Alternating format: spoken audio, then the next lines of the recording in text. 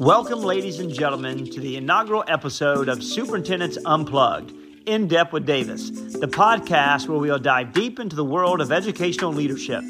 I'm your host, Addison Davis, and I'm thrilled to have you join me as we embark on the inspiring journey together. As a superintendent once myself, I understand the challenges and complexities that come with leading a school district. But what I've come to realize is that there's abundance of amazing work being done by superintendents all across our country. This podcast is a platform to shine a spotlight on their incredible accomplishments and innovative approaches. Each episode will bring you exclusive interviews and superintendents from various districts across our country, both big and small, urban and rural, as they share their personal stories, triumphs, and even their moments of vulnerability. We will explore the strategies they employ to tackle the ever-evolving landscape of education, from fostering equity and inclusivity to embracing technology and preparing students for their future. But this podcast isn't just about showcasing success. It's about fostering a community of educational leaders who can learn from one another, share their experiences, and collectively navigate the complexities of our role. We'll discuss the tough topics as well, the difficult decisions, and the innovative solutions that are transforming education for the better. So while you're an educator, a parent, a student, or simply someone who's passionate about education, this podcast is for you. Superintendents Unplugged is your behind-the-scenes pass to the world of educational leadership, where we uncover the stories that inspire, motivate, and empower every one of us. Get ready to be inspired, challenged, and entertained as we embark on this incredible journey together. I can't wait to introduce you to the remarkable superintendents who are changing the educational landscape one district at a time. Hi, I'm Addison Davis, and welcome to Superintendents Unplugged, In Depth with Davis. We're here at the Council of Ray City Schools in beautiful San Diego, California, to be able to dive into the great things that educational leaders are doing every single day. And today we have a brand new superintendent in Charlotte, Mecklenburg, Dr. Crystal Hill. Thank you so very much and welcome. Thank you. Thanks for having me. Absolutely. Also, we have Todd Lamb, who is a partner in the Strategos Group, here to really talk about pressing issues. So let me just go ahead and bring this up. I am 90 days out of the superintendent. You are 90 days into the superintendency. How's it been going? What is that like? It has been fast and furious, lots of great things, but I'm so blessed to be in this role. It's really cool. 25 plus years in education, you've given your heart, your soul to children every single day. You know what? Why Charlotte, Mecklenburg why select that place? Because I'm a believer. Superintendents really match their skill sets to geographical locations and the communities that are going to help them be successful. Why Charlotte? Well, I've been recruited to be superintendent many times, but I've never been interested in the superintendency at all. Oh. So when I ended up in Charlotte, North Carolina, I went as the chief of staff. Okay. And so I applied for the role because I was actually trying to get out of K-12 education. I had served as the chief academic officer previous to the pandemic. Sure. And then all through the pandemic, I was just stressed out and ready to be done with all the political drama. And had applied for probably 75 jobs, didn't get a hit at all. And I was like, this is all 75 you're watching, you missed out on all the first 75. right here. And someone reached out to me and said, Charlotte has a chief of staff. Are you interested? And I was like, not really, but I'll apply. Yeah. And so applied and went there. And when I arrived, the superintendent that hired me, unfortunately, was no longer there. Right. And new interim came in, so I was excited to help him. He's 7-year-old interim superintendent. Yeah, got into it. Yeah, Hugh Haddabaugh, and worked with him, and then found out in November that he was going to hang it up. Okay. And so who was it going to be? And I thought, I've got to take control of my life because I'm going to serve the chief of staff of the new superintendent. So I'll sign up and I'll kind of hold things steady until a new person gets on board. And then I got into the job and really liked it and fell in love with it and thought, maybe I should apply for this. Let's do this thing. Let's do this. So the day that the application was due, I hit send. Didn't tell my board until I found out that I was a finalist. Wow. Because it was a private search.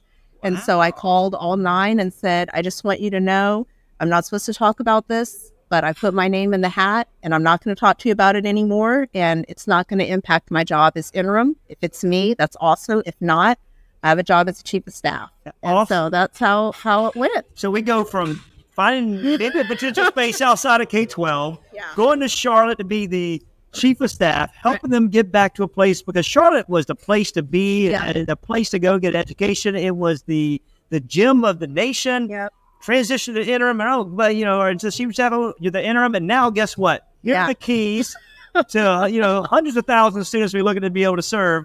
Let's go to work. That is an awesome story. So you come from a background of not only being in education, but a teacher, an assistant principal, in the curriculum, professional learning, all of that. You've held almost every position in the verticals, and tell me how that's kind of helped you become and grow into the position you're in today. Sure. Well, it just reminds me of my why.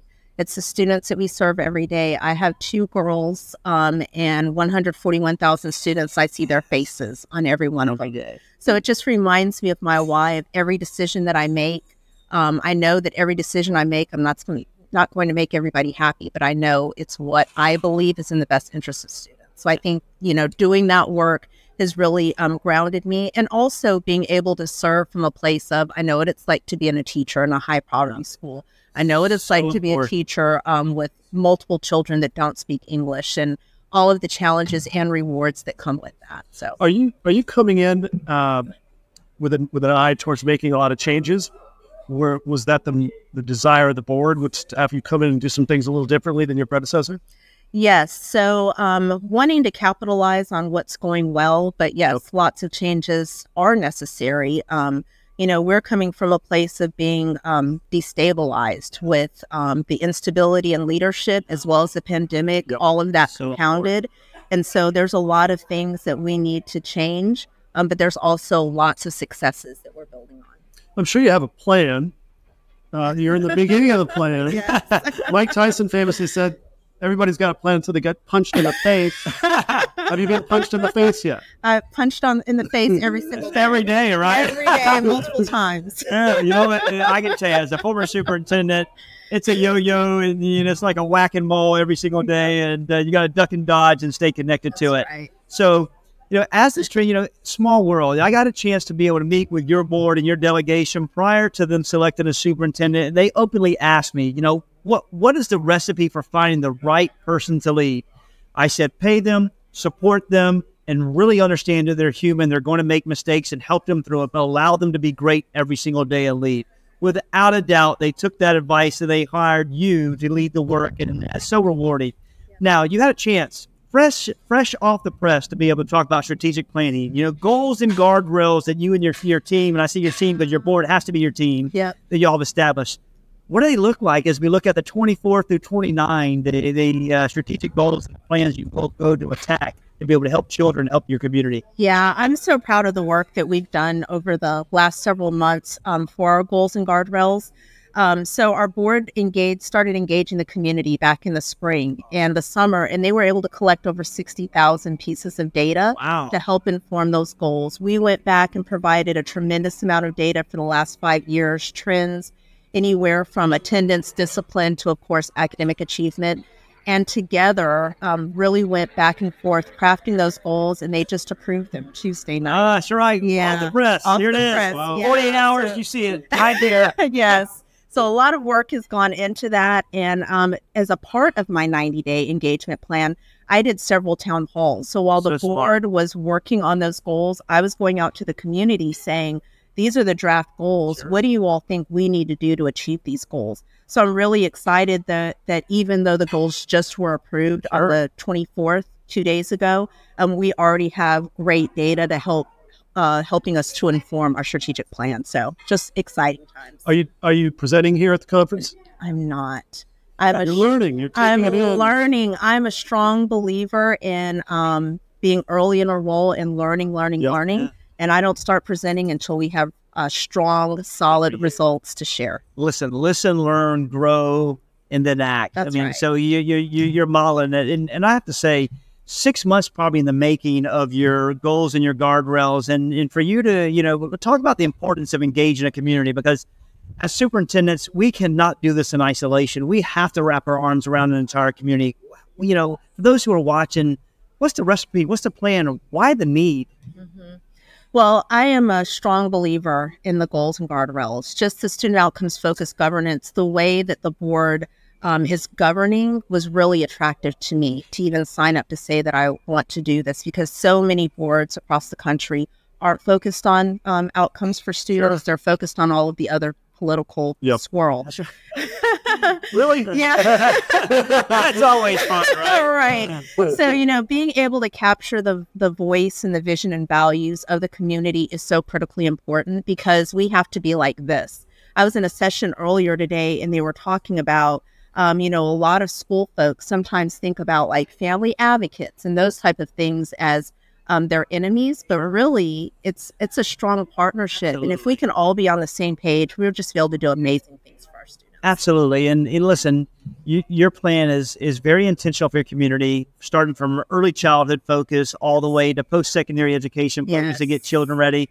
I see it. You're really working to create full option graduates, those that go to the workforce, those that go to the military, and also post-secondary education. Yes. You know what? That says a lot. Also, in those guardrails, it's about safety. It's about psychological safe place for your staff to be able to create the best important environment, every single day. Why is that so important?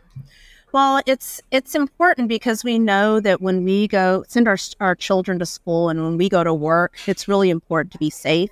When you talked about the psychological safety, the idea of working towards excellence and not perfection, right? Because none of us like that. None of us are perfect. That's right. Well said. But we should all be working towards excellence. Absolutely. And so creating that safe space that as long as we're trying to move in the right direction, trying to do what's best for kids, it's okay. We're going to make mistakes. But you get up, dust yourself off, and try again. And I think that is an important quality that, quite frankly, our society is lost, right? Right. And so I think it's just really important to make sure that our children understand that and they believe that as our staff. Perfect. Well, you know what?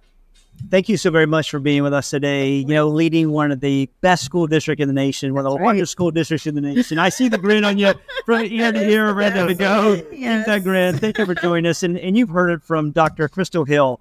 We look forward to being able to watch her do some really cool things, special things, and create magical moments for every student, every community member in the Charlotte-Mecklenburg School District.